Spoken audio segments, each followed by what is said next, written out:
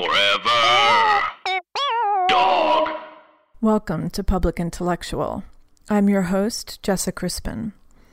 This podcast is supported by its listeners, so if you would like Public Intellectual to continue and grow, you can go to patreon.com/publicintellectual. This week we have to thank Gigi De Mateus. She is the latest in our donors. In exchange for a small monthly donation, you can get a shout out on this podcast. You can get bonus episodes. You can get access to exclusive writings, and you can get a tote bag with my face on it. So go to patreon.com/publicintellectual, and thank you again to Gigi and to everyone who supports and subscribes to this podcast. The Oscars are over, and we're going to talk about Glenn Close, who lost, surprisingly, or unsurprisingly, given her record of nominations and losses. She was usurped by Olivia Colman for her wonderful performance in The Favorite. But Glenn Close occupies an interesting place in American cinema and the feminist imagination, from her performance as Alex, the out-of-control stalker psycho mistress in Fatal Attraction, to this year's The Wife, where she played the wife of a genius writer being awarded the Nobel Prize for Literature for work that actually she had done and he had taken credit for. So, is this progress that Glenn Close was overlooked for playing a psycho mistress and is now overlooked for playing a dutiful wife? We talked to Suzanne Leonard, who had a kind of radical reading of The Wife in the LA Review of Books. She has been on this podcast before to talk about her book, Wife Inc., wherein we also talked about Glenn Close. So for this Oscar episode, which is airing after the Oscars, because that makes sense, we discuss the role of women in film, how it's gotten better or has not gotten better, and in particular, a film about a woman who chose subservience and chose to sublimate her efforts into her husband's career and now feels trapped by that. So, hello, Hillary Clinton.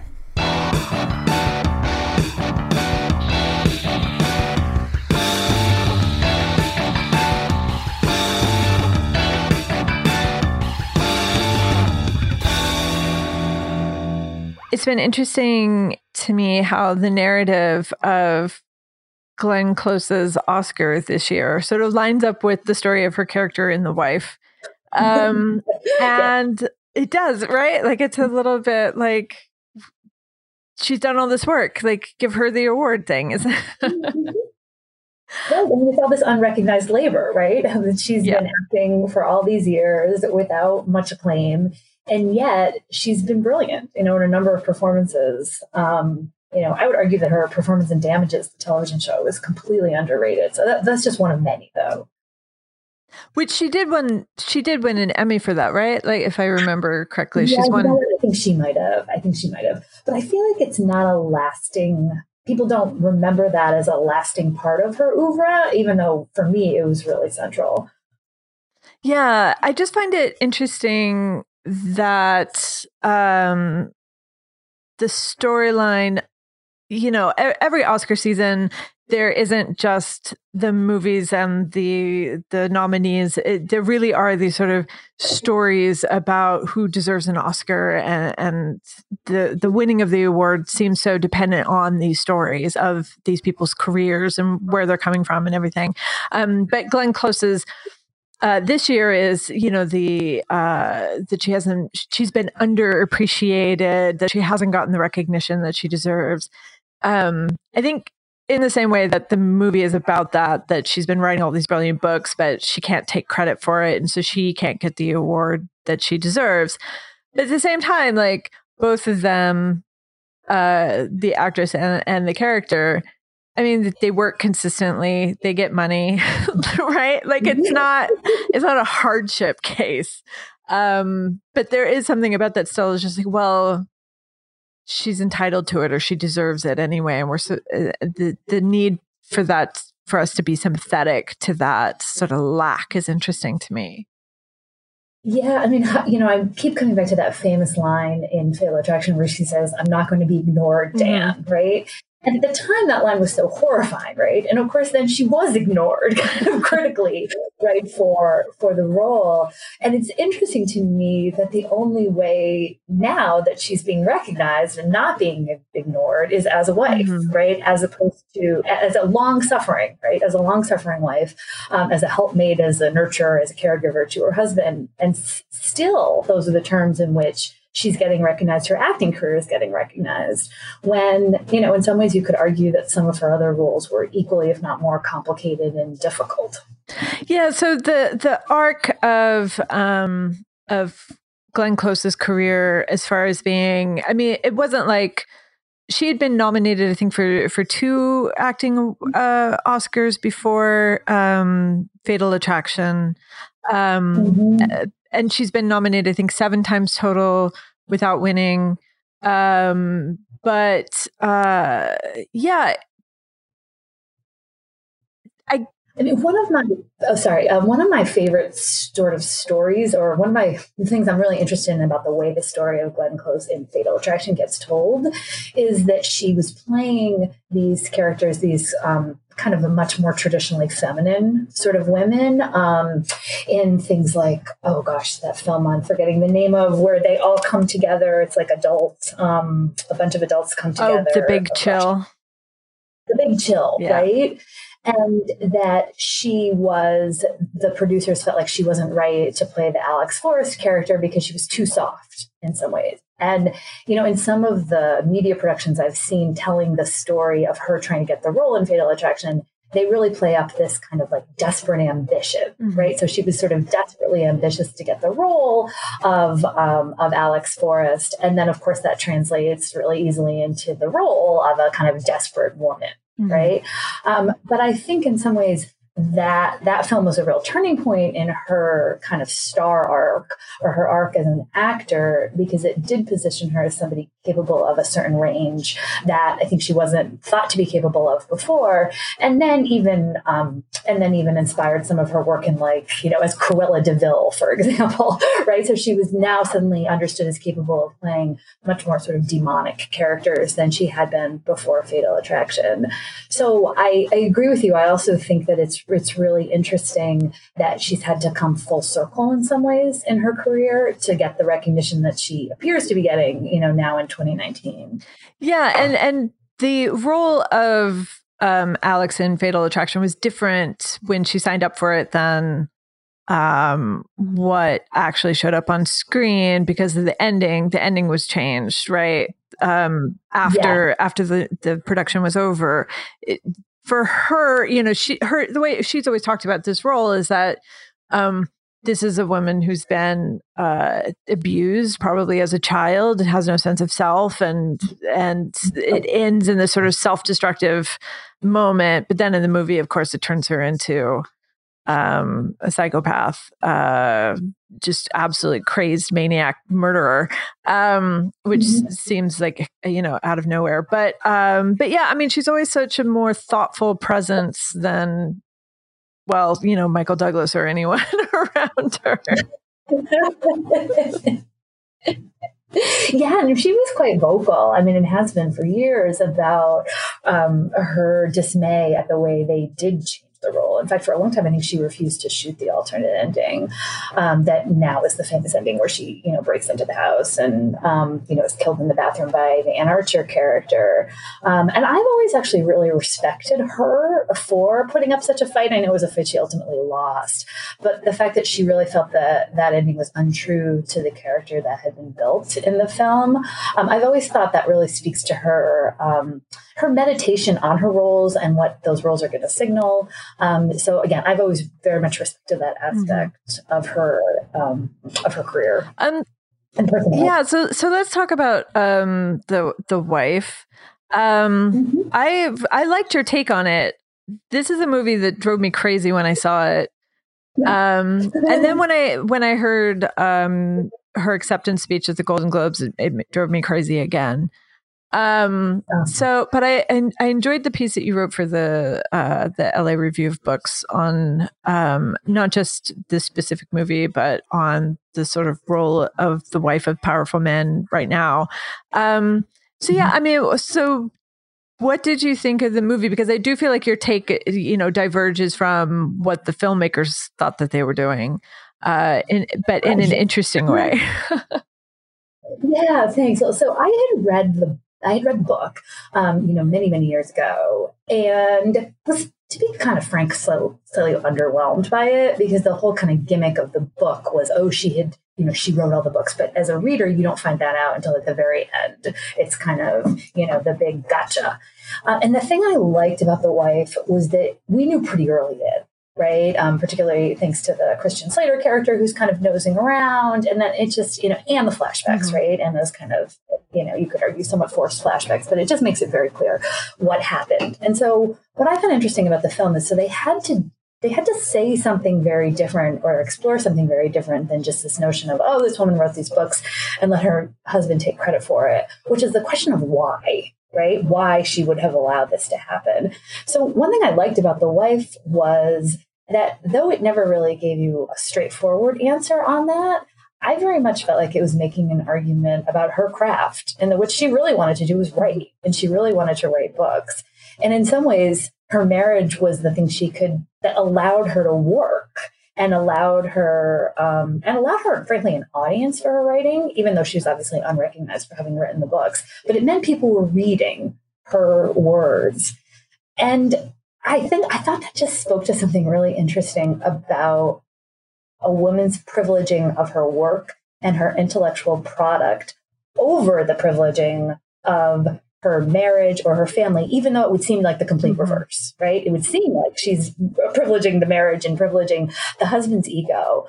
But just somewhere, and I know that wasn't the intent, it's very much kind of like a resistant reading of the film, but I walked away thinking, oh yeah, she wanted it this way, right? She wanted to write and she got to write. And so maybe this is a triumph in some ways. Well, yeah, I think, and that's what bothered me about the Golden Globe speech, where and it was very moving in her talking about how her mother had sublimated all of her desires into her marriage and all of these things. But there's something specific about this moment of American society that's the movie is set in that bothers me about this sort of compromise and the way that the movie is sort of trying to make us sympathize with this woman and make us think like that she had no choice. Like she was forced into this position that she never could have been a writer on her own and attained this position of power, which I don't think is true. If only because this is sort of the era of Sontag, Mary McCarthy, Elizabeth Hardwick, like really powerful literary women who were working in that era and getting recognition and an audience and respect.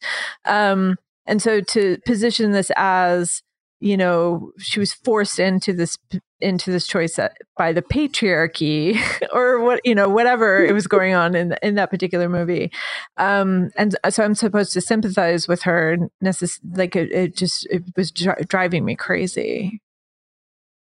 Yeah, I think I read her as a bit more crafty and nimble because in some ways it's her idea, right? It's at least as I read it in the book, her, kind of milquetoast, whiny husband is ready to kind of throw another fit, right? And kind of give up and in his moment of anguish and self-pity, right? But as I read it, she says like, wait a second, I'm a better writer than you, right? But, and again, perhaps erroneously was led to believe she couldn't publish her under her own name. But I actually think it speaks to this dual agenda on her part, which is she did seem to want a marriage. She did seem to want to have a family. I think that was a genuine desire on her part. And so in some ways, I think her decision allowed her to kind of have it both ways. She got to write and she got to have a marriage and a family. And again, I mean, I think we're placing so much emphasis on this notion of public recognition. So because she wasn't recognized, because her name wasn't on it, because she wasn't the one who was getting the Nobel Prize, it somehow obviates the success or undercuts the success. And I completely get that, of course, right? But I read it a little differently.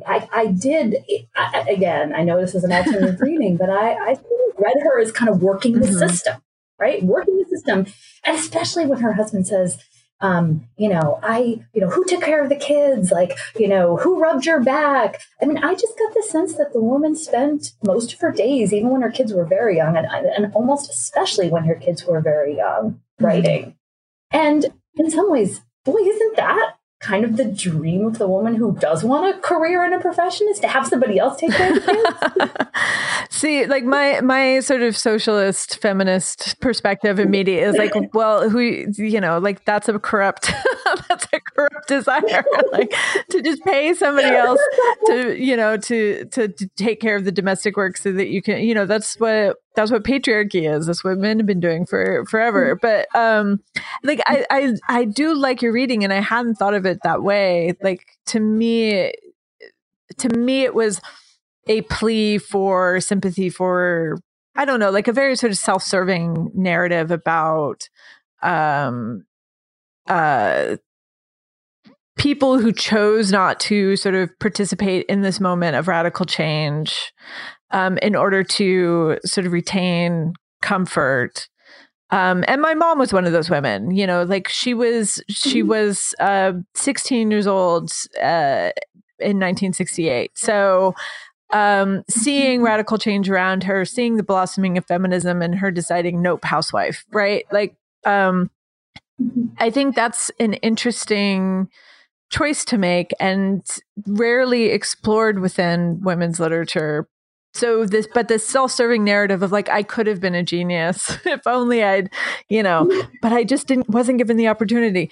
That to me, like that's the movie that I was watching, and that's what was sort of driving me crazy. But if it had been like sort of more overt in this like Claire Underwood kind of way, a seizing of power, or like a Gone Girl thing, where it's just really on the surface, I probably would have loved it. It could have been like high camp. Yeah.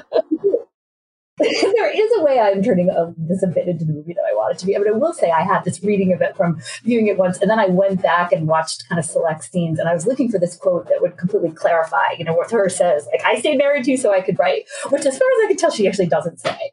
But I still believe strongly that is a potential reading, because I also think in some ways that story of like long-suffering wife who chooses to stay with husband out of comfort and because, she doesn't want to kind of rock the apple cart feels so anachronistic to me in 2018 when the film came out, and not very interesting. And I think in some ways that's probably what you're responding to. You're sort of saying, hey, I don't think that's a very interesting story. And I don't think that's a very interesting story either. But I think that the fact that this film came out when it did, and you had Glenn Close playing the wife, right? She doesn't even get a name in the title, right? Is asking us to really question that, right? Like, I think this notion of like that she is the wife is almost like tongue in cheek on some level, because she's actually a Nobel Prize winning author. That's who she is. Yeah, the guy, Jonathan Pryce, is in a lot of ways the wife. Because he's taking care of the kids and doing the domestic labor while she writes her genius books. It's just that he takes credit for them. But yeah, I mean, so you in this piece, you sort of relate it to other sort of politically or otherwise advantageous marriages or convenient marriages, I guess, particularly under the lens of Me Too and the wives of these men who have been accused of misdeeds and have either stood by their side or not. But there was that line that from, I think it was Georgina Chapman, who said that wives of these men are not given sympathy, and you're like, I don't know. I don't know that you deserve it. Woman Aberdeen said it in like her cameo appearance in the Vogue profile of Georgina Chapman. So real sort of soul sisters here, you know. But I think it is still sort of like a taboo part of this conversation, which is complicity, except for like Ivanka Trump. Some reason, like she gets that, but a lot of these other women, it's not. There's not an outpouring of sympathy, but there's also not an outpouring of like, look, investigating or even being able to question like the choices that led up to them, and how much did they know, and how was that useful to them, and that sort of thing, which you sort of talk about.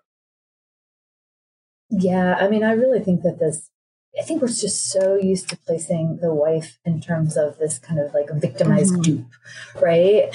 And I think a little bit more nowadays, there is a bit more recognition of complicity, but I think what I'm also demanding is a bit more accountability, right? You know, particularly for these women who benefited enormously from their husband's kind of business dealings or political connections. And again, I think that's partly in some ways why I am advocating for the wife is I'm not saying we should sort of celebrate her exactly, but I do think we should see her as somebody capable of making very calculating decisions that in some ways were very self-serving. And I think that's my point about a lot of the Me Too wives is I feel like in just assuming that they had the wool pulled over their eyes, we're not really taking seriously the fact that, you know, these were ambitious women who gained a lot from these marriages and frankly have lost a lot from the demise of their partners. It does seem like even with all that we sort of know about the Trump administration, there are a lot of people who seem desperate to believe that Melania is either a dupe or like undermining, like a saboteur of the Trump administration, like with her coded messages of like, desperately trying to read coded messages into like her clothing choices. But I mean, what is the reluctance to see her as being like a part of this? Like, why do we want so much to give her the benefit of the doubt? You know, in some ways, I think because this notion of the political wife has changed so much, right? I mean, sort of starting with Hillary Clinton and thinking about kind of her own goals and ambitions.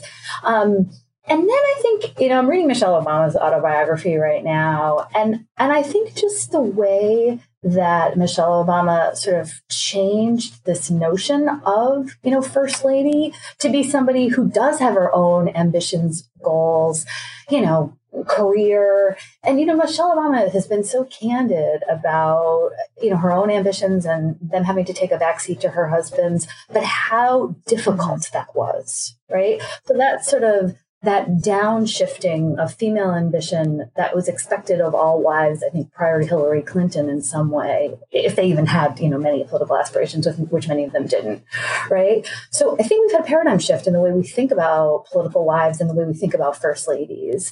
And so to have Melania come and sort of say, no, I'm just a throwback, right? I'm just a throwback to the, you know, the Barbara Bushes, right? Who, you know, are just sort of content to like care about libraries or something. Nothing wrong with that. But I think it feels really anachronistic, right? What Melania Trump is trying to say, right? Also, given the fact that she was a supermodel, right? It just feels disingenuous.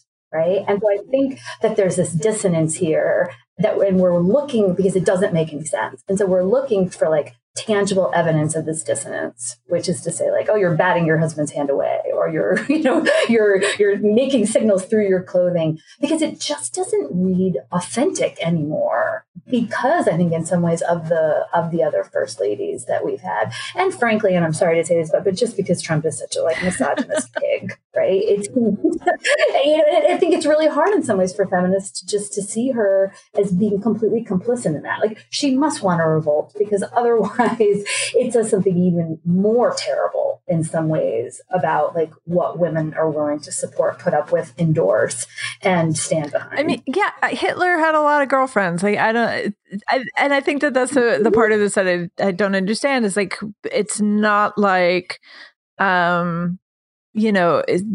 anytime we have a sort of neo-Nazi revival, people start, if they only had the love of a good woman. I was like, there are women in the neo-Nazis too. But anyway, like this, yeah, the sort of humanizing effect of the feminine partner is so weird to me. But I did want to, since you brought up Michelle Obama, what did you think of the book? Like, I think I understand what you're saying about, her complicating the role of the first lady, but I think I was disappointed by the lack of candor about what exactly that means. Like, it just felt still too political and not angry, I guess.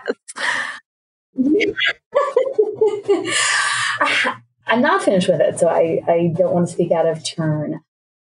There is a way where it feels a bit, I'm enjoying it, but it does feel a bit too pat in this way where she, I mean, I'm kind of in the part where, Barack is deciding to run for president, and she says, I would go to Iowa, but I was committed to like putting my kids to bed at, 8:00 every night. So I would make sure that I was home for that. And there's nothing wrong with the woman sort of privileging, her children, and, her kids were young at that point.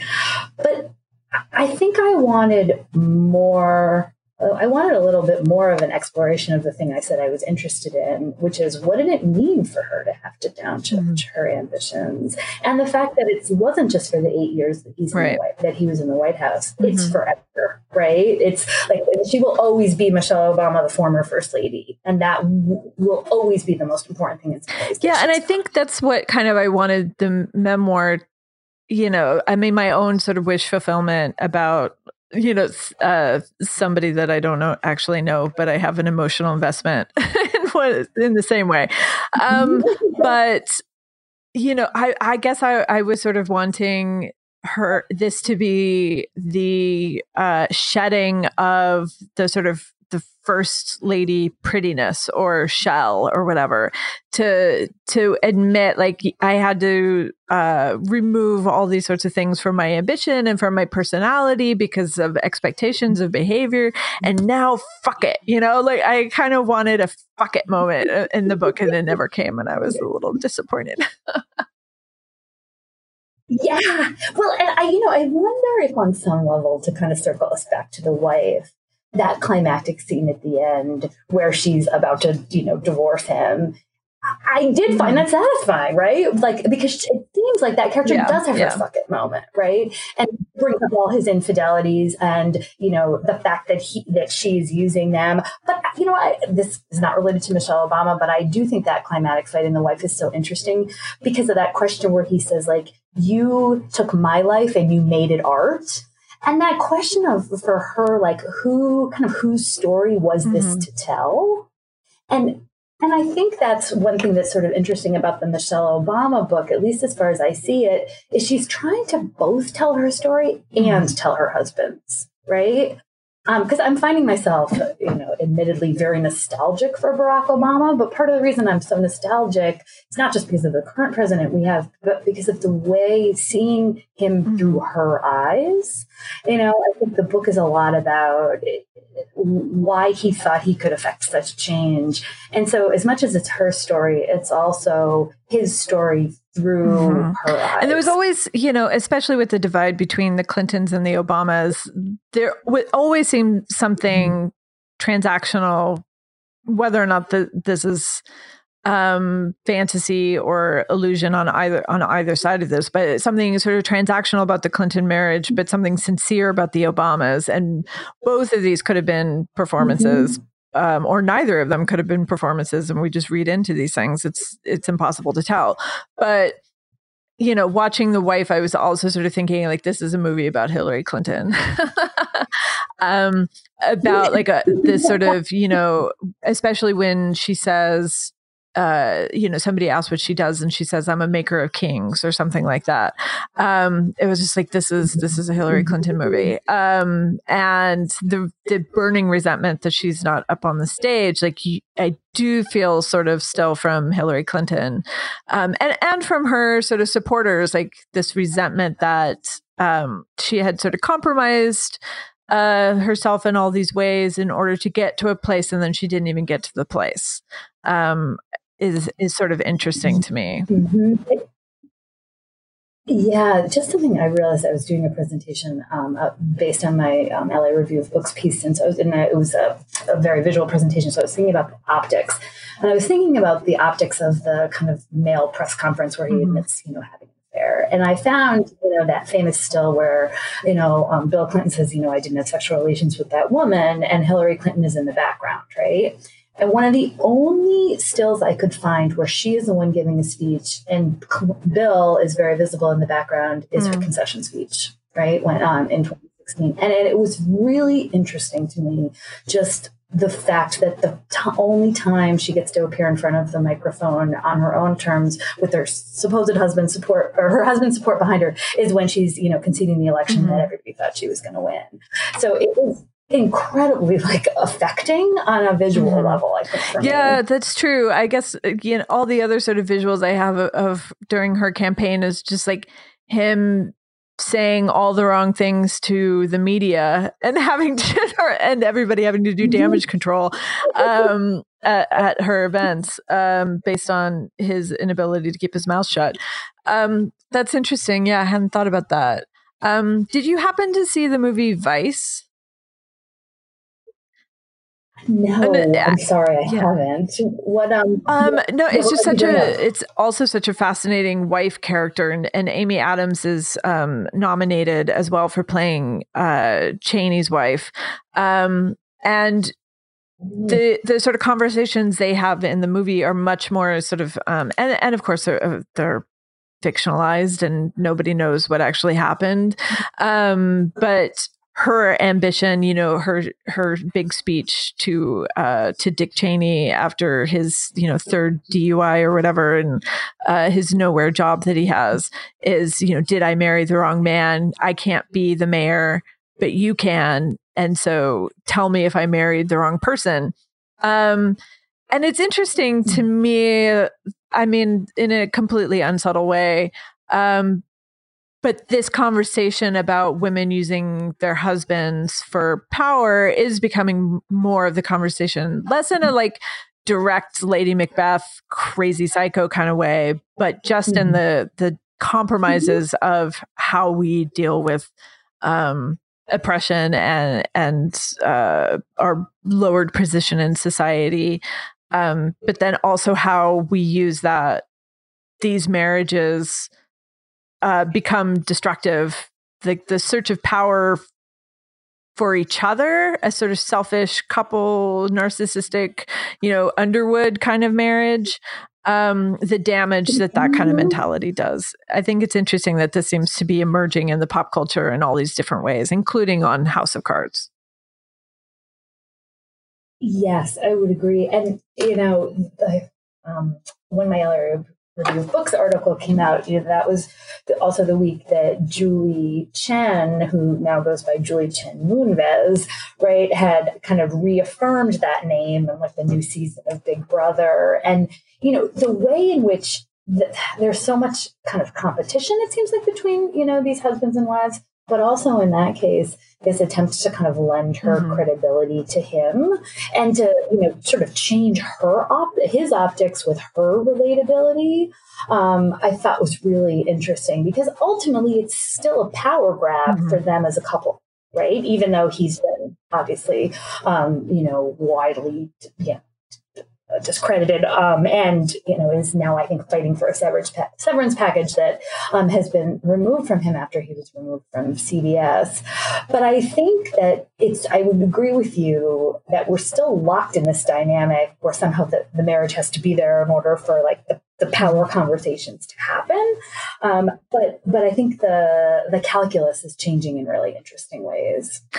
So you mentioned that, Glenn Close sort of became prominent for this crazy mistress role, and now she's probably going, I foolishly scheduled this so that we're talking about this right before the Oscars, but it won't air until after. So it could be Lady Gaga could you storm the stage, steal the award, and run away. But we'll just pretend like we know that it's probably going to Glenn Close. But these roles that she finds the sort of the most prominence for, the most interest and critical acclaim are still these roles that are attached to men. Like, it's still essentially playing either the mistress or the wife. It's still they only exist because the man is there in the story too. Do you how strong is the hold of this sort of these roles of the partner and the wife and the mistress? Like, do you see popular culture sort of moving away from it? Because I worry that I don't. No, I frankly have made my career on the fact that it never seems to move, right? But yeah, I think that's it. And the fact that both of these roles, the kind of her entire identity exists in relation. Like, that is all she is as a relational figure in relation to men, right? In both of those films. Mm-hmm. And yeah, I want to see it changing, and there's a way in which, and I kind of said this before, I think part of the reading I'm trying to offer of The Wife is to kind of see it in the 21st century, because in some ways it feels really troubling to me. Like, is this the only story we can still tell about women? Mm-hmm. So the only way I can justify it and rationalize it is to say, no, we're telling a different story about wives and about kind of calculated ambition, right? Mm-hmm.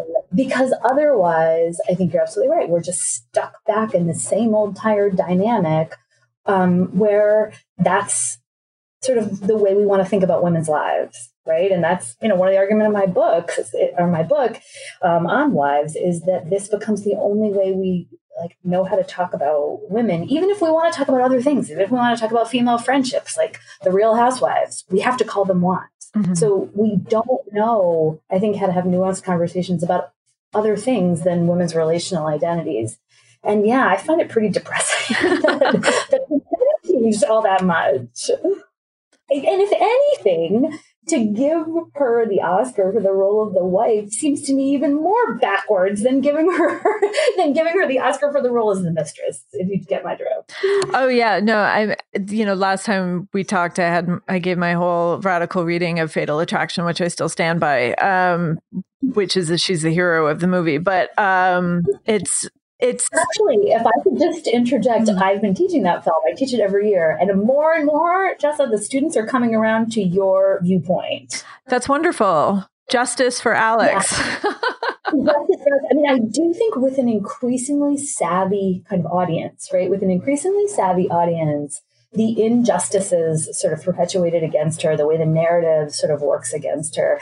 And, her legitimacy in a lot of what she does, not all, but her legitimacy in a lot of what she does is, I think, newly being recognized. So I will say, maybe the stories aren't changing so much, but I think our ability to critically read those stories and sort of read between the lines of those stories, which is kind of what I'm trying to do with The Wife in some ways too. I think there's some movement there. Forever Dog. This has been a Forever Dog production. Executive produced by Brett Boehm, Joe Cilio, and Alex Ramsey. For more original podcasts, please visit foreverdogpodcasts.com and subscribe to our shows on Apple Podcasts, Spotify, or wherever you get your podcasts. Keep up with the latest Forever Dog news by following us on Twitter and Instagram @ForeverDogTeam and liking our page on Facebook.